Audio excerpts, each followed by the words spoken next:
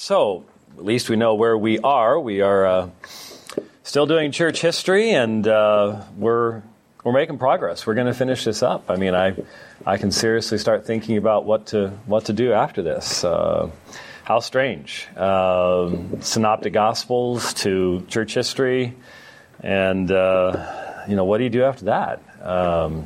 It's going to be interesting, but. I don't know which lesson we're at, 51. Just 51. So next time will equal the number of church history lessons we did the first time through back in the 90s. And we're not even to Luther yet. So yeah, we're definitely going to be expanding beyond what we did back then. But that's okay. I sort of expected that. Last week, we evidently looked at John Wycliffe and some of his theology and teaching, and so his untimely death left his followers to sort of fend for themselves. Not that he was trying to start something in the sense of a movement, but because he had begun the translation of the Bible and had instilled in many of his students a desire for and a love of the Word of God in their normal spoken language, something you and I give very little thought to. We possess the Bible in probably too many translations in the English language.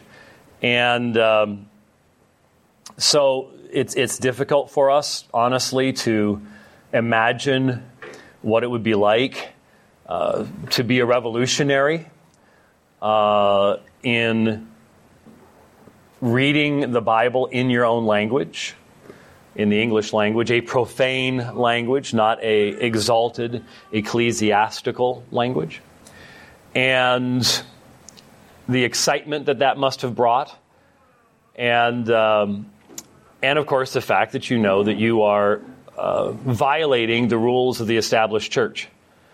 But there's a lot of, there's an undercurrent of dissatisfaction with that very formalized, established church. So the term Lollard literally means a babbler. La, la, la, la, la, la, la, la, la. And this came from the fact that they made crude literal translations of the Latin Bible, not Greek. There would be almost no one in England at the time that could read Greek. There might be a rare person here or there, but very, very few. And so they were translating from the Latin. And so since they were crude, literal translations, they weren't being done by flowery scholars and so on and so forth. They were called Lollards because they were babbling. It sounded like just la, la, la, la, la all the time. There's about a 30-year period during which they're flourishing. And then in 1414, same year as the Council of Constance on the continent, the church moved to suppress Lollardry and burned Lollard books. We think of book burning today as a primarily symbolic thing. It's always been symbolic in the sense that it expresses a cultural disapprobation of a particular perspective. But again, we are, especially in a period now where book burning seems like an empty gesture. So few even bother with paper books anymore anyways. And besides, if it's on the net, you can find it somewhere, right? So it's almost like, well, once something's written, it's written. Well, that's a very, very, very modern mindset to have. And so burning of books up until the modern period was not just symbolic, but it would frequently have the intended effect of minimizing the expression of a particular opinion or perspective, because how else could it be communicated than through the written form? And of course, prior to the printing press, It took a very long time to write a book, not in the sense of authoring it, though that would take a long time, but to copy it out. So burning of books it would take quite some time to undo the effect of one highly effective purging of a library or something along those lines. So that is something to keep in mind when you read about the burning of books in the past. Once you have a plethora of printing presses, you can undo that damage eventually, and at a much greater speed than you could in the past. And so they burn Lollard books, and so these are primarily poor people. That's another issue, is just having the financial wherewithal to replace destroyed literature. Not only take time, it takes money, and if you don't have money, if you're scratching a subsistence out of the ground, you can see where the problem would come in. And so what they did, the Lollards began an oral tradition by memorizing sections of the Bible. And I don't know if there is such thing as a Lollard society anywhere in the world today. But if you were going to start a group that was focused upon the memorization of Scripture, that would be a great name to use, even though it meant babblers. The initial use of Christian was not a positive thing either. So terms can come to have a greater meaning than their original insulting context would have indicated. And so they would memorize the Scriptures in English translation. And so what they would do is they would take the name of the book. For example, they would assign a book to an individual to memorize, and you would take that name. And so when the Lollards would gather in secret in the woods at night, or wherever else it might be, in the coal cellars of London, or wherever they were, they would greet one another by the name of the book that they have memorized. I would imagine there may have been different portions of the Psalter. You'd have to get somebody with a really big brain to just call them Psalms. That's a lot. But so would whoever Isaiah was or Jeremiah was. They're pretty impressive folks there. And I've often joked I would be 3rd John or Jude or something along those lines. Be a little bit easier. Maybe you started off there and then moved on from that point. But it is, for me, one of the brighter spots of church history to think about a movement that was made up of people that loved the Scriptures so much that they would risk their lives to meet in secret, to hear the Word just read from the memories of their fellow brothers and sisters in the Lord who shared their passion for Scripture. And so that is definitely something I would recommend taking note of in regards to the history of the church. They were strongly anti-papal because they identified the opposition that they faced with the Pope of Rome. And well known, and they weren't the first ones to do this, but remember, it's Wycliffe's writings as they were being reproduced by the Lollards that spread all over Europe, and eventually do have influence upon the later Reformation movement. And so, though they weren't the first ones to do this, they were well known as identifying the Pope as the Antichrist of the book of Revelation. The beast, there's various images that you can come up with in the book of Revelation, but the Lollards definitely did in their writings identify the Bishop of Rome as the Antichrist. And of course, that's going to become an almost universal element of the Reformation history and Protestant churches as a whole, at least initially. So, for example, during Luther's life, one of the first editions of his German Bible had famous illustrations. Many people were illiterate, and so the illustrations were their favorite parts of the Bible.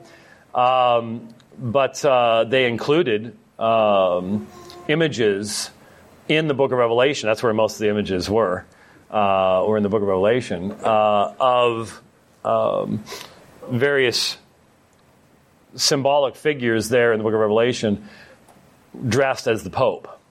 And they actually had to sort of tone it down for later editions of Luther's translation. So, and as you know, the original 1689, still does, identifies the Pope as the Antichrist as well. Even though most of us in interpreting the book of Revelation would be a little bit broader in our application of what that means today, not in the sense that the Pope is any less opposed to the gospel. Well, this Pope, it's this current Pope is sort of like the Cheech and Chong of papal history. It's sort of hard to. It was a lot easier with Ratzinger. You knew where Ratzinger stood. You knew exactly what he believed. He'd written all these books, and he was the former head of what is in modern language was Congregation of Faith, but the Inquisition. So he was called the German Shepherd because he was German, and he was the head of the Congregation of the Faith, and so you knew where he stood. And but this current Pope is just, if you saw him in Beatles-type glasses with beads on, you would not be surprised. It would be like, okay, Pope Frankie, Pope Frankie the Cool. I think might be how he ends up going down in history. But anyway, that's going to sound real great 20 years from now. But just a good view of where the Pope is at this particular point in history. That element of Lollard belief, Wycliffe, from Wycliffe through the Lollards, becomes very, very important in the history of the Reformation movement. Now, generally, given that there's only a 30-year time frame between Wycliffe's death and 31 and Jan Hus's death. They are very closely related. There is no question that Jan Hus, John Hus, Hus, which means goose, from Bohemia, that Jan Hus was deeply influenced by the writings of Wycliffe all the way over in Bohemia. So, again, the idea that they tried to suppress Wycliffe and all they succeeded in doing was to give him a greater audience, in essence, in the process. Hus was born in 1369. He dies in 1415. So he's not an old man when he passes away. When he passes away, when he's burned at the stake. I'm not sure that's quite the same thing. He was from the town of Husinec, Goosetown, in southern Bohemia. In the 1390s, so in less than a decade after Wycliffe's death, he encounters his writings as they spread across Europe. In 1391, he was appointed preacher at Bethlehem Chapel and was made the rector of the University of Prague. I have not had the opportunity yet of visiting Bethlehem Chapel, but I imagine that's probably going to happen in the not-too-distant future. The same folks that did our Germany trip last year, and we're going to be doing Switzerland this year, love Prague and say it's just one of the most awesome cities you could ever go to. They don't like going to Germany at all. And the reason being is just that the people in Prague, the people that take care of you, the people in the restaurants, the people in the hotels, everything, are just so nice. And they're not really so nice generally in Germany. So that's why. But anyway, you can go and I've been promised that someday I will get to preach in Bethlehem Chapel in Prague. We'll see whether that happens. By the way, just in passing, Friday we posted a presentation I made in Washington, D.C. back in November on the two Luthers and the issue of sacralism, his anti-Jewish writings, what changed in his own experience and stuff. That's been posted to YouTube. If you'd like to sort of jump ahead a little bit, we will cover most of that in here eventually, but probably not quite as formally or nicely as we did there, so you might want to look that up. So most probably due to the influence of Wycliffe's ideas, he translated the Bible into Czech. And as is the case so many times, when the Bible is translated into a language that up to that point is rather fluid, it has the effect of freezing or solidifying or standardizing, I guess would be a proper term. Standardizing grammar, vocabulary, things like that for that particular language, just as English Bible translations, especially Tyndale's, the King James was just a ripoff of most of Tyndale, did as well. And so he translated the Bible into Czech. He preached the doctrines of Wycliffe and was very popular in Prague. One thing I like to remember about Brother Jan is he also confessed to like to play chess.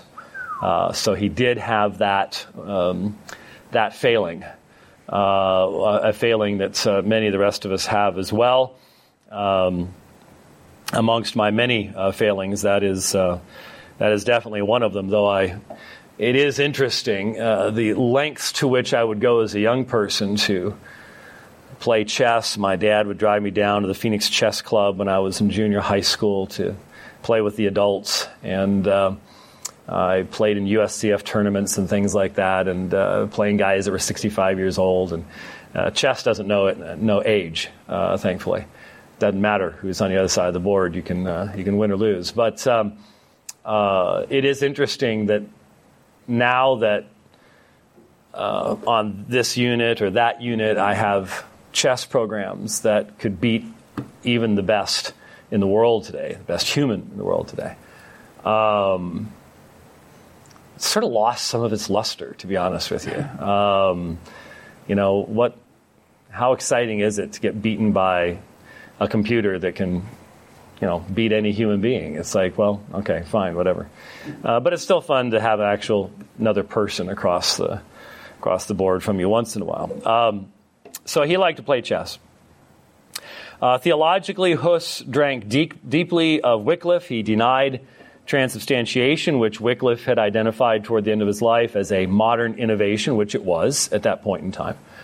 It had only been dogmatically defined about 150 years earlier. He taught justification by faith alone and said that Christ, not the Pope, is the head of the church. As a result of these teachings, he was summoned to the Council of Constance in 1414 under the promise of safe conduct from King Sigismund. This is very important to make note of this, because this ends up functioning as a background to Luther's own experience, barely 106 years later.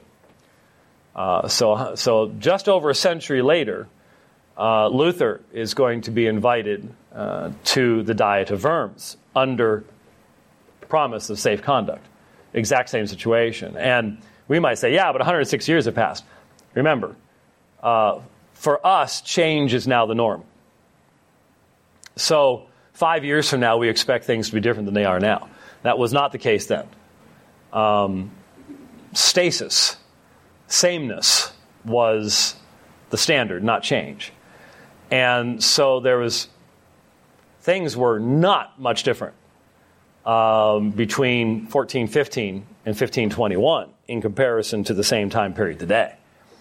There would be significantly less technological development, linguistic development, literary development. There were changes. Don't get me wrong. This is one of the major time periods, but still, politically speaking, the idea of safe conduct, the relationship of the Holy Roman Empire to the Roman Catholic Church, to rising national movements amongst the Bohemians and Germans and French and so on and so forth, pretty much the same in Luther's day. And so there's a lot of parallels, much more than we would expect if we went back 106 years ago now. A lot of things have changed radically in that time period. So the Council of Constance was not called about Huss, obviously. If you may recall, the Council of Constance was called to try to heal the papacy. You had the Babylonian captivity of the church. You had the Avignon papacy. You had the Roman papacy, which had been reestablished by Roman cardinals versus the French cardinals. And then you had another council that had elected another pope, but the other two wouldn't step down. So now you got three popes. And they're all busily anathematizing one another. And this is a absolute scandal on a level that is difficult for us to begin to imagine. Now, I suppose if we had a major section of the Roman Catholic Church today back a counter pope, let's say, just yesterday, a German cardinal by the name of Marx, unfortunate last name, by the name of Marx. Well, it's not like anybody even remembers who that guy was anymore, sadly. But you ought to have a beginning semester test for all your freshman students, just to come up with what they actually know when they first walk through the door about things like Marx or Stalin or any just basic stuff that you can use as a benchmark. I would just love to see the numbers because it would just be probably extremely depressing, actually. But then again, who knows? I don't know. I just watch these man on the street interviews that they do once in a while, and I'm just left going, "Oh my goodness, we're doomed. It's over with." But this German cardinal came out just yesterday or the day before yesterday, and basically, and Roman Catholic, obviously, and said that the church needs to develop liturgical resources for the blessing of same-sex unions. And, let's say, believe me, this is not beyond the realm of possibility. Let's say Pope Frankie goes, good idea. That is because I can guarantee you, in his heart of hearts, that's what he'd like to do. It's the political realities that determine these things, and he seems to be one of those guys that's willing to go, not so worried about the political reality thing. But let's say that happened, and as a result, there's a split, and a bunch of other cardinals get together and say, nope, not on our watch, and they elect a new pope. It would be a huge scandal, and there would be all sorts of discussion of it. And everybody would take note of it.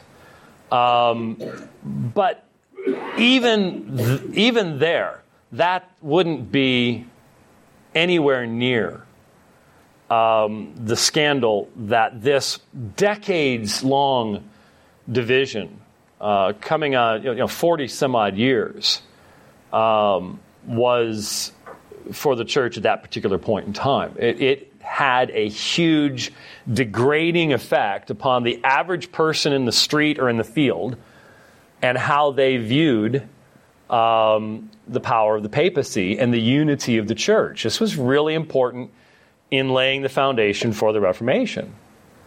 Before that happened, you had this idea of one church, one head of the church, always has been, always will be. I can't split from that. But when for decades you'd had multiple popes, and you'd had very clearly Europe lining up on one side or the other for political gain rather than anything else, it really helped to sort of chip away at the edifice and open up the room for what eventually would come in the Reformation. And so that's why the Council of Constance had been called, and it would heal the schism. And for a while, you had the rise of what's called conciliarism, the idea that councils are the ultimate authority in the church, because the papacy hadn't been able to heal itself. You had to have Council of Constance. So, therefore, that would seem to indicate that the movement toward papal supremacy and infallibility would be stopped, but it wasn't. Once there was a single pope, he consolidated his power and suppressed the conciliarists. Just one of those realities of history. But councils never get together and address only one thing. I mean, even when you go back to Nicaea, there are all these canons and decrees that were decided upon at Nicaea about how to select bishops and what their relative areas of authority would be. You do all sorts of there's all sorts of other stuff to be discussed other than the main focus that prompted the calling of the council. And the same thing happens at Constance. And so Wycliffe's teachings, as they are represented by their most popular vocal proponent of that day, Jan Hus, are on the docket, shall we say. And so Hus is invited to come to the Council of Constance. He chooses to do so. He comes into town with a small army of supporters and protectors. So he comes in a strong position and with sufficient on-hand protection. But so what they do is they drag things on. Well, we'll meet with you next week at this such and such time. But we've got to finish this up first. And they drag it on. And the people that came with them have kingdoms and knighthoods and crops to bring in, and they can't just sit around in Constance forever. And so his little army becomes littler and littler until pretty much only he is left. And so once it is safe to do so, Hus is arrested and brought before the council on July 6th, 1415. July 6th, 1415. Now, it was rather obvious from the start what was going to happen, because he is forced to wear a long robe and what we would call a dunce cap painted with demonic symbols on it in the courtroom. So the fix was in. There was no need for a memo to be released. The memo was in, and the special prosecutor had done his duty long beforehand.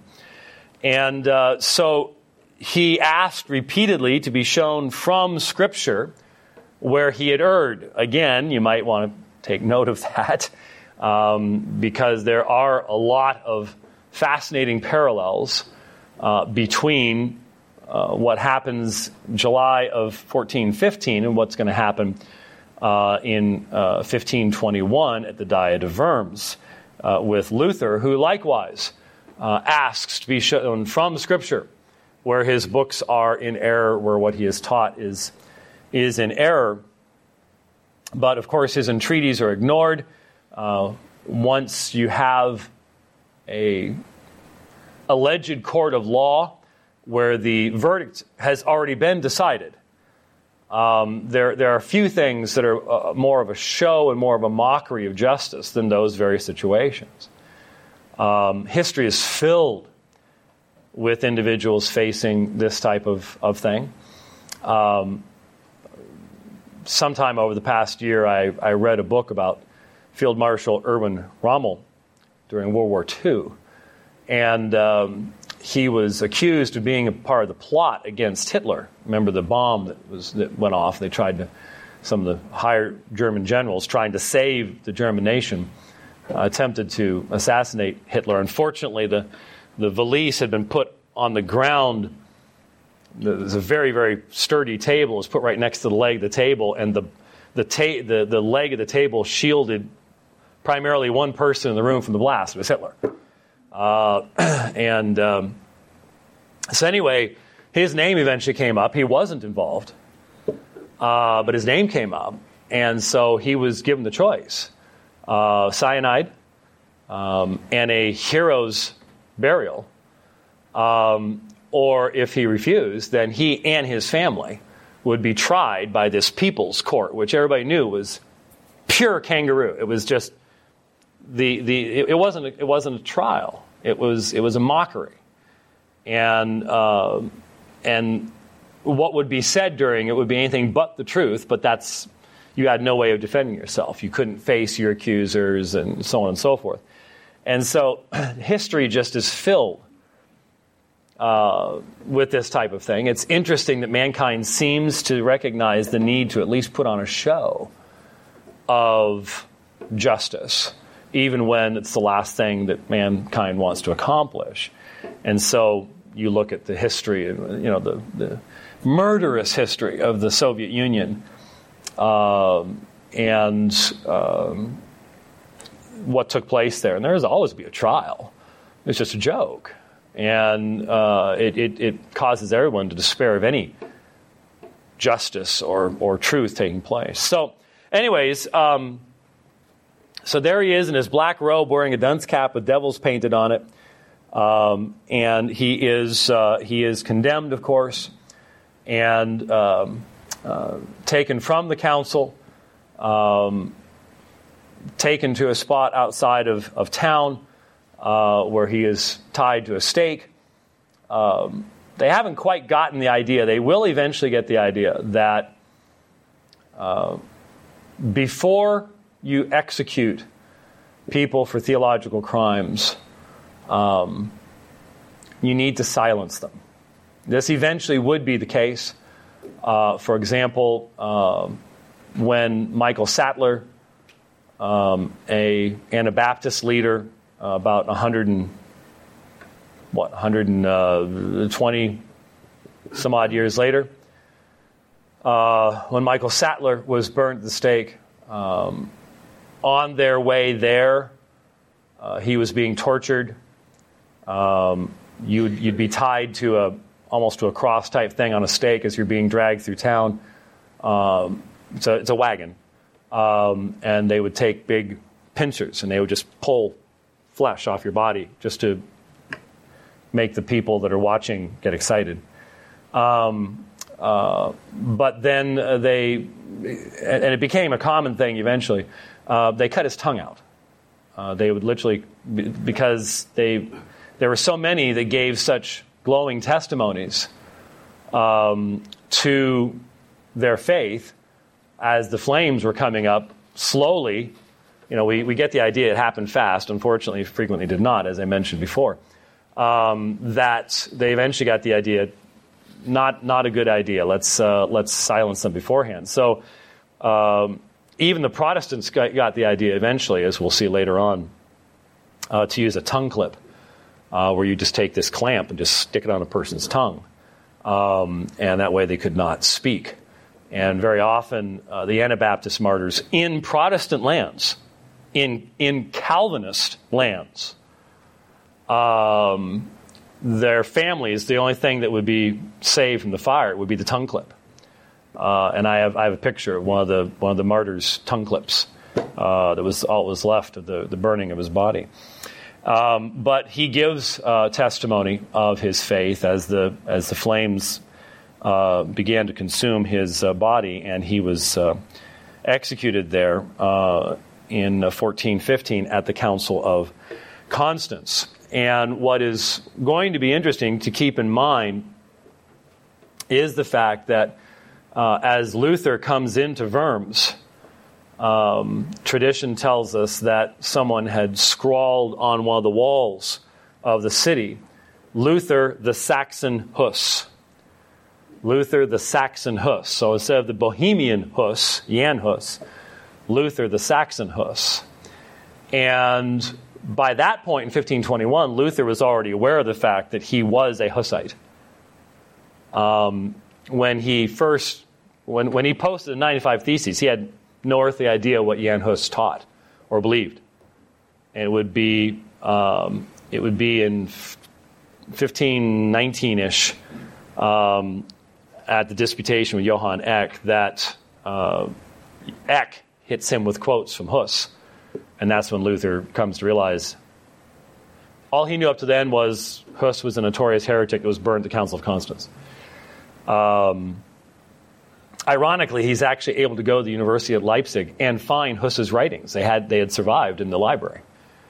And able to discover, oh, wow, I'm in trouble. So yes, Hus would have no way of knowing that as he perished in the flames, but he did have that impact later on. Now, the factors in the rise of the Reformation are extremely important to note. We just looked at Wycliffe and Hus, but the Reformation didn't begin there, and that's because as we look backwards in history, and the really intelligent people, the people who have insights, most of us would say Francis Schaeffer saw things coming that the rest of us didn't see at that time. And he seemed a little bit weird. We couldn't become so confused that men start thinking they're women. Okay, yeah, okay, guess you saw that one coming. When people have that kind of an insight, sometimes they sound a little radical to us. But most of us can at least look backwards. And when we do look backwards at what happened at the Reformation, we recognize that the reason it couldn't start with Wycliffe and it couldn't start with Hus is that when it does start, there are certain things in place that were absolutely necessary to the ongoing survival of the Reformation, which could have failed at any point. From a human perspective, there were a number of dark days during Luther's life and even afterwards. The Jesuit Counter-Reformation was incredibly effective. Even Bohemia, with Jan Hus as its patron saint, in essence, was pretty much taken back by Rome. The Counter-Reformation was extremely effective. And we'll talk about why that might be later on. But the reason that it survived and eventually flourished, we can look back and go, oh, well, phew, that had to be there and that had to be there. And boy, if he hadn't had this and that wasn't it, we can see the things that had developed in that 100 years that were maybe had already started at that point, but were not to a sufficient point of development to allow the Reformation to begin. And so it's extremely important to understand those factors as the explanation as to why it started when it did with an unlikely person in an unlikely context. I mean, an Augustinian friar in a backwards little village that would have smelled heavily of farm animals in a little university that was just trying to keep its doors open, struggling for recognition. It's not where you'd expect it to happen. but that's where it did. Why? Well, because all these factors have come together. What factors am I referring to? Well, I've already mentioned to you the Babylonian captivity of the church. The papacy had been involved in political activities since the 6th century and before, and at times who was pope was decided by who had the biggest army or the most money. By the beginning of the 14th century, the French had gained the upper hand in the control of the papacy. In 1305, the Archbishop of Bordeaux was elected as pope, and he took the name Clement V. But he never went to Rome. Instead, he was the first Avignon pope, for he moved the papacy to Avignon, France. For most of the rest of the 14th century, no pope lived in Rome. So for most of the 14th century, starting 1305, no pope lived in Rome. Clement was succeeded by John the 22nd, a ruthless, powerful man, who was then succeeded by Benedict XII, who began the construction of the papal palace at Avignon. Benedict was involved in helping France against England in the 100 Years' War, as was his successor Clement VI. So the papacy, everybody knew, was deeply involved in politics, warfare, so on and so forth. Clement was an extravagant spender. He even bought Avignon, the city, for the papacy. So I'm just going to buy the city. We like it so much here, we'll just buy the whole thing. Of course, they'd pretty much done the same thing in Rome, but they did it pretending that Constantine had donated it to the papacy. It's called the donation of Constantine. Yeah. His successor, Innocent VI, I just love that name, Innocent. I don't think we've had any recently. Innocent VI was equally wasteful in spending money, and he spent a good deal of time working on regaining papal control over Italy, which, of course, had been seriously compromised by the move to Avignon. But he is followed in 1362 by Urban V.